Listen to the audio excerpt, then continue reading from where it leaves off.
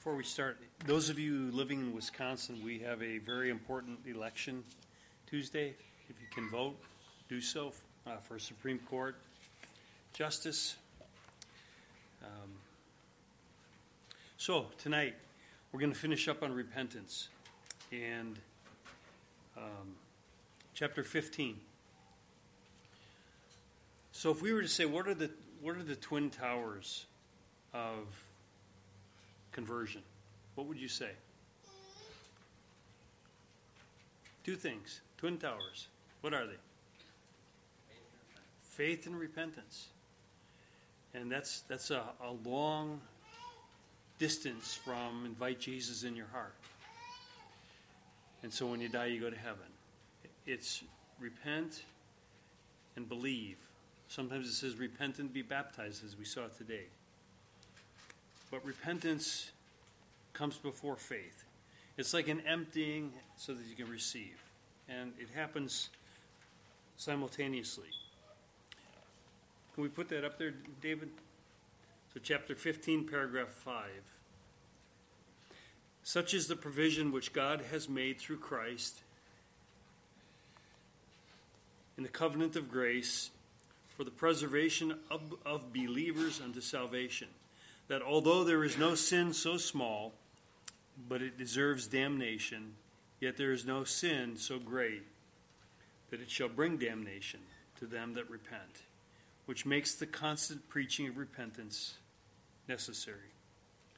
So to review quickly, in paragraph 1, we looked at the recipients of repentance. And they talked about those that repent in riper years, that maybe it's a deathbed conversion, or maybe somebody who's had a radical, like me, I had a radical conversion. But some children that grow up in a home where they've been nurtured their whole life with the gospel, your repentance is going to be much different than my repentance was. And so in paragraph 2, we looked at the recipients of repentance being all believers, and that you need not have a crisis experience as proof of your salvation or conversion. And secondly, we looked at, in paragraph 3, the nature of repentance, what it looks like. There's repentance with a capital R. Okay? Capital R is when you repent and you're brought into faith in Christ. It's conversion experience. And then we repent often. We grow. We're always repenting. We're always turning. We're always confessing our sins. We're always having our mind changed. We're growing in grace. That's the continuance of repentance. It was in paragraph 4. And then tonight we're going to talk about the vision of repentance, paragraph 5. All repentance. Hey, repentance, the Lutherans get this wrong. Repentance is not law, and the gospel or grace or believing faith is grace. Repentance is grace. Repentance is the gospel. Repentance is a gift of God. God gives us the gift of repentance so we can see our sin. We can see our need for Savior. We can see our need for mercy. It's the gift of God. It's the kindness of God. It's the goodness of God that leads men to what? To what? Repentance. The goodness of God. Did Mr. Law, I missed a couple of times as we taught through chapter 5, did he give you the picture of the tree of repentance at all? That I think it was Al Martin that did the tree. And he shows this picture of a tree, and you see the roots. Imagine this. I would draw it. I'm not a very good artist. I can't sing and I can't draw, okay? But imagine a tree, and there's roots going down to the ground, and you have things that are underneath the soil. The roots are down in the ground. And there's 3 aspects of that tree if we think about repentance. The first is that we have a true sense of our sin, of our neediness. Sin becomes utterly sinful. The second thing is we apprehend the mercy of God. Oftentimes we see our need for repentance. We see our sin as being utterly sinful. At the same time, we see our need for the mercy of God that's being offered to us. And then we see those roots are in good soil. And good soil is a regenerate heart. A heart that's been changed from a heart of stone. Think about Mr. Pierce when he's out plowing the fields, right? And if there's a plow pan, because there's compaction and it's built up, and that plow pan underneath the soil can be like concrete. And nothing can get through it, nothing can go down, nothing can come up. And you got to take a great big chisel tooth plow and you got to go through that plow pan and break it up. Well, our hearts are like that. And our hearts need to be made hearts of flesh. That's the promise of the new covenant. That God will take out our heart of stone and give us a heart of flesh so that we can believe. That's below the ground. So these roots of repentance are in good ground in a regenerate heart. But what's above ground? Here's what we see on the outside. We see a turning from sin. We see a turning to God. And we see fruits of our repentance. We imagine lots of apples on the tree. There's good fruit in our life. It's a response to what's happened underneath the soil, underneath the ground. Well, let's look at this confession tonight. Paragraph 5. Such is the provision which God has made through Christ in the covenant of grace for the preservation of believers unto salvation. So here's what we're going to say. Provision for this repentance has been made by Christ. Isaiah 1:16. Here are our proof texts. Isaiah says, wash yourselves, make yourselves clean, put away the evil of your doings from before my eyes. Cease to do evil, learn to do good, seek justice, rebuke the oppressor, defend the fatherless, plead for the widow. Come now, let us reason together. Perhaps you've heard this verse. Let us reason together, says the Lord. Though your sins are scarlet, they shall be white as snow. Though they are red like crimson, they shall be as wool. That's what the blood of Christ does. He takes your sin that's red like scarlet and he colors it white. All of your sin-stained garments become robes of righteousness, white, shining white. Again in Isaiah 55. Let the wicked forsake his way, and the unrighteous man his thoughts. Let him return to the Lord. And here's the provision. The Lord says he will have mercy on him, and our God, for he will abundantly pardon. It's not a little bit of pardon. It's not a little bit of grace. And it's an abundance of grace. It's an abundance of pardon. All your sins, all my sins. And one of my favorite verses, and I love to pray this from Psalm 130, often in confession. Psalm 130, verse 3, if you, Lord, should mark iniquities, O Lord, who could stand? If the Lord would mark your iniquities and my iniquities, who could stand? Could any of you? I couldn't. God has made a way for us. And it's through Christ. I thought about tonight, you know what? We could just read the whole book of Romans and we would understand God's provision for our sin. In Romans 3:2, Paul says this, but now the righteousness of God apart from the law. By the way, Martin Lloyd-Jones says this is his favorite verse. Of course, he says it about every verse in Romans. But, Paul has just got done laying the case out that there's none righteous. All have sinned. All fall short of the glory of God. There's none righteous, no, not one. Their throat is an open sepulcher. You know what an open sepulcher is? It's like when there's a dead body in a tomb, and it's just that smell. You pull away the rock, and that smell just comes out. He says, your throat is like an open sepulcher. That's what comes out of you. stench, sin, grossness. He says your righteousness is like filthy rags. But then he comes to this most beautiful verse, and we see this word, but. But now, the righteousness of God apart from the law. Because you can't keep it, and neither can I. And it wasn't meant to bring you and I to salvation. It wasn't meant to save us. It was only meant to show us our sin and our need for a Savior. Being witnessed by the law and the prophets, even the righteousness of God through faith in Jesus Christ, to all and on all who believe. Here's the provision for our repentance. It's Christ.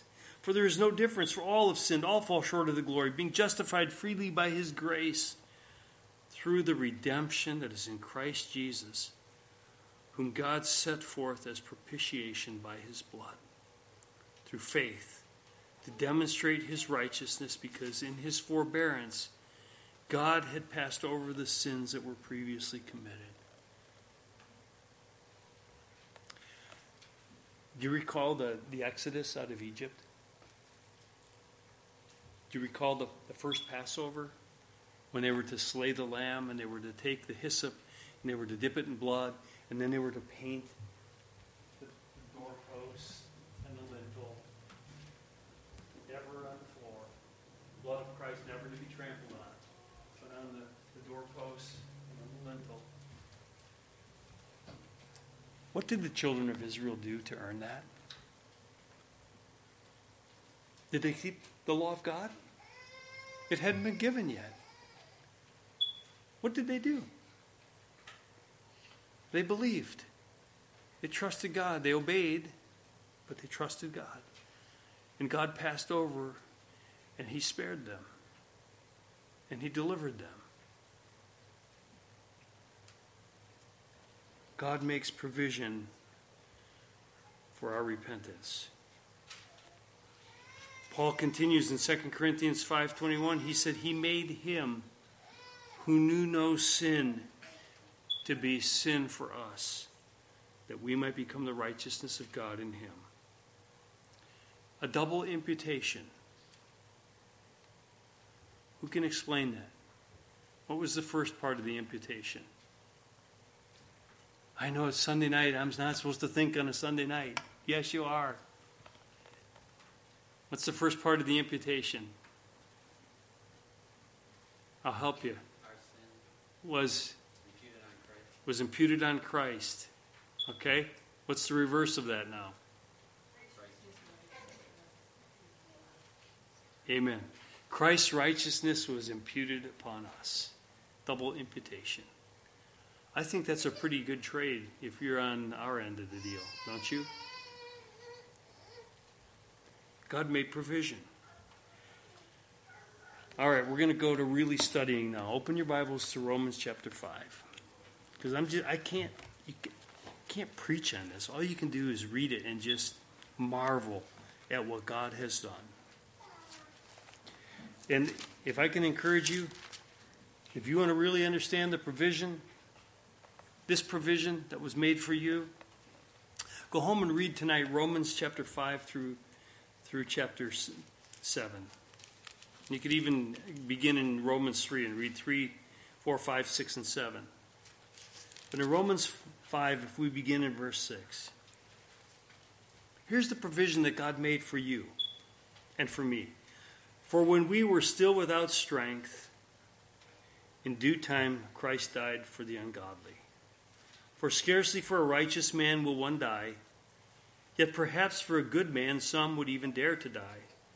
But God demonstrated his own love towards us, in that while we were still sinners, Christ died for us. The godly for the ungodly. Much more then, having now been justified by his blood, we shall be saved from wrath through him. For if when we were enemies we were reconciled to God through the death of his Son, much more having been reconciled we shall be saved by his life. And not only that, but we also rejoice in God through our Lord Jesus Christ, through whom we have now received the reconciliation. We should be saved from wrath through him. How come? Anybody want to take a poke at that? How come? We're saved from wrath through him.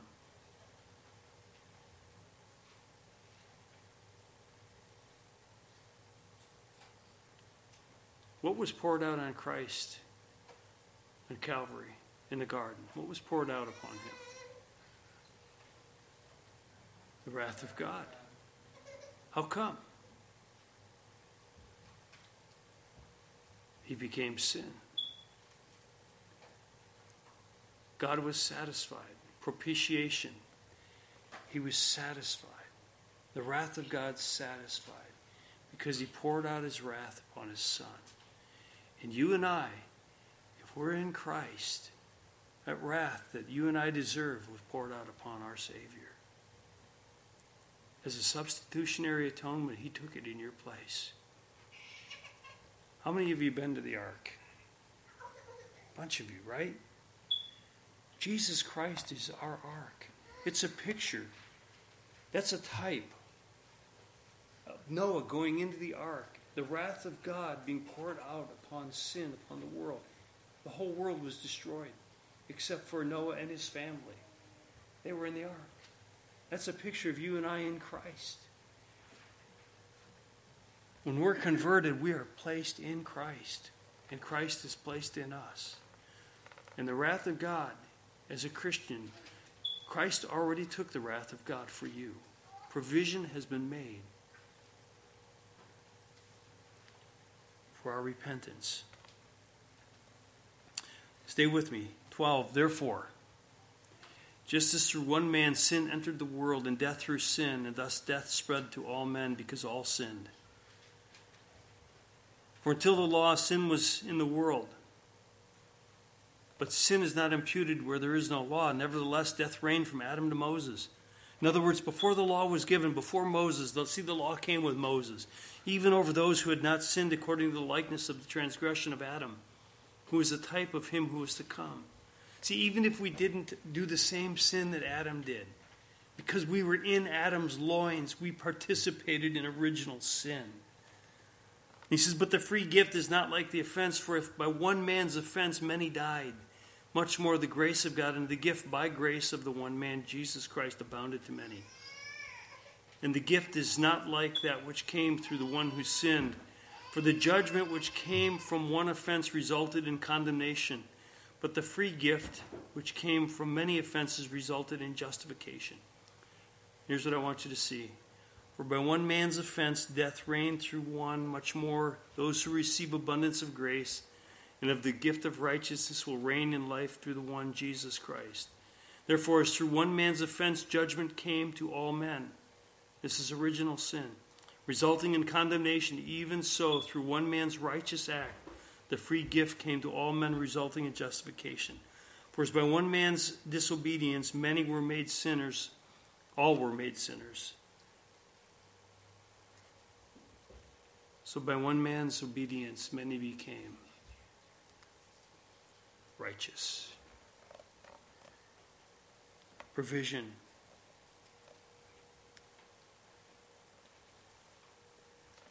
Conversion. And then you see, if we continue in Romans 6, Paul anticipates their question. What then? Should we keep on sinning that grace might increase? Paul says, God forbid, no way. Don't you understand that if you've been baptized with Christ, you've been buried with him, and now you're going to walk in newness of life, and sin no longer has dominion over you. You may sin, you may trip up, you may stumble, and we do, and you will, but sin in the life of a believer, it no longer has a hold on you. You're not helpless against it. Unbelievers can't help it. Sinners do what sinners do. They sin. But as Christians, now sin's power has been broken in us through our repentance and through our faith.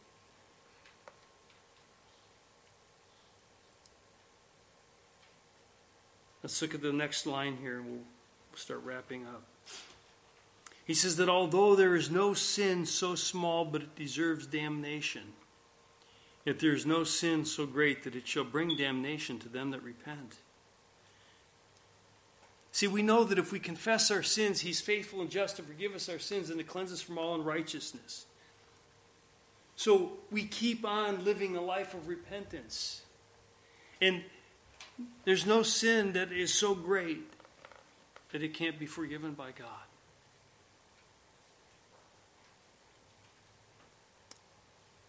And no sin so little that we shouldn't repent of it. You know, it's the little foxes that spoil the vine. And listen, there's a ditch on both sides of the road here. One is, you know, we play games with God and we deceive ourselves and say, it's just a little white lie. It's no big deal. No, it's a lie. You need to confess your sin. You need to repent of it. You need to turn from it. But on the other side, there's nothing that you've done that is beyond the grace of God other than lying to the Holy Spirit. There was a rabbi. He was a believer, but he was a rabbi first. Rabbi Duncan. He taught Hebrew in Edinburgh. And he was also an elder in a local church. And the elders were serving communion, encouraging the saints to confess their sins. And he saw an elderly woman sitting there, weeping, broken, weeping. And they went to serve her the elements of communion, and she refused them. She wouldn't take them. Now there's a place where you and I should not take communion. If we have unconfessed sin, listen, there's consequences to our sin if we don't confess it. Okay? Paul said if we take communion unworthily, that many are sick, there's a chastening. Some have even fallen asleep, meaning they died prematurely because of unconfessed sin. That's pretty severe. But this woman wouldn't take communion. That old elder saw her. And he went to her. And he said, take it. Take it. Take it. Christ died for sinners. He did. And so Paul can say, we can come boldly to the throne of grace. Because the veil's been rent. You don't have to wait till you get yourself all cleaned up. Come boldly to the throne of grace to receive mercy. And we have to be careful because we can become overly perfectionistic, overly legalistic. There's a ditch on both sides. One is I never measure up. There's no joy in that as a Christian. The other side is I'm so loosey-goosey that God doesn't care or see anything. That's not true. There's a divine tension there. Sometimes God brings chastisement. When we moved down here to help plant this church, we had a home in Stevens Point. Some of you have heard the story, but I had gone to my elders and, they had given us the go-ahead to move down here. But I had made a commitment to God, a vow almost, to say that we weren't going to move. We were going to come down and spend every weekend down here, but we weren't going to move down here until God sold our house. We wanted that as a confirmation. Well, things got going, and we knew that we were supposed to be here, and I kind of forgot about that. And I'd gone to Pastor Ray, and he said, just as long as it's not a burden on you to keep another house, just do it. It's probably just the enemy that's hindering you. Well, so we're down here, and that house was on the market for like 3 years. We didn't even have a showing. And I was preparing a sermon one Sunday morning about obedience, and the Lord reminded me of that promise I made about not moving down here. And that morning, I was like, oh, Lord, I'm so sorry. I forgot. And I got up that morning, probably Joel remembers it, some of the others, and I confessed that sin that I had disobeyed God, and I had not kept my word. And the next morning, now this doesn't happen on this, but the next morning we had an offer on that house, and we sold it. It doesn't always work out that way. but it did that time.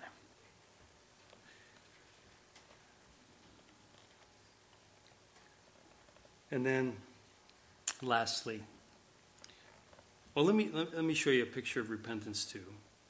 See, we can grieve God.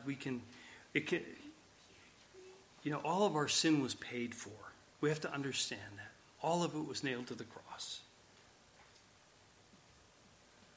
But we can experience chastisement. We can grieve the Holy Spirit. We can break fellowship with God. So repentance, a life of repentance is necessary. Think about Acts 2:36, and I read this morning as Peter was preaching on the day of Pentecost. And in verse 36, he says, "Therefore let all the house of Israel know assuredly that God has made this Jesus whom you crucified both Lord and Christ." Now when they heard this, they were cut to the heart. See, they saw their sin. They saw it. And said to Peter and the rest of the apostles, "Men and brethren, what shall we do?" And see, here's the second part of repentance. They were looking for the mercy of God. What do we do? And by the way, the Puritans, was Wesley and others that came after them as well, and Whitefield, they would let the sinner, and they preached, they let the sinners stew in their guilt under the law, under the weight of the law of God before offering them. See, what we do is we give them the cure before they recognize they have a disease. And we wonder why they won't take the medicine. They don't realize they're sick. And we need to use the law of God to show sinners that they're sick. They're deathly ill, in fact. Then they'll take the medicine. And then lastly, the last part here, which makes the constant preaching of repentance necessary. See, saints, continually being exposed to preaching, it keeps us from drifting. It keeps us from repenting. It keeps us from growing in grace. Being constantly brought back to the Word of God, to the law of God. Remember again, the law can't save you. It can only show you your need for a Savior. It's the schoolmaster. It's there to bring us to Christ. In fact, it stirs up in us what? Flesh. That's what Paul said. I hope that helps. That's repentance. It's one of the twin towers of conversion. Faith and repentance. They go hand in hand. It's a change in mind. Metanoia, it's a changing of how we think about God and how we think about ourselves, and it always results in action, a change of direction. That's true repentance. It's the grace of God. God made provision for your repentance and mine. That's how you enter the kingdom of God. Well, what do we need to pray for tonight?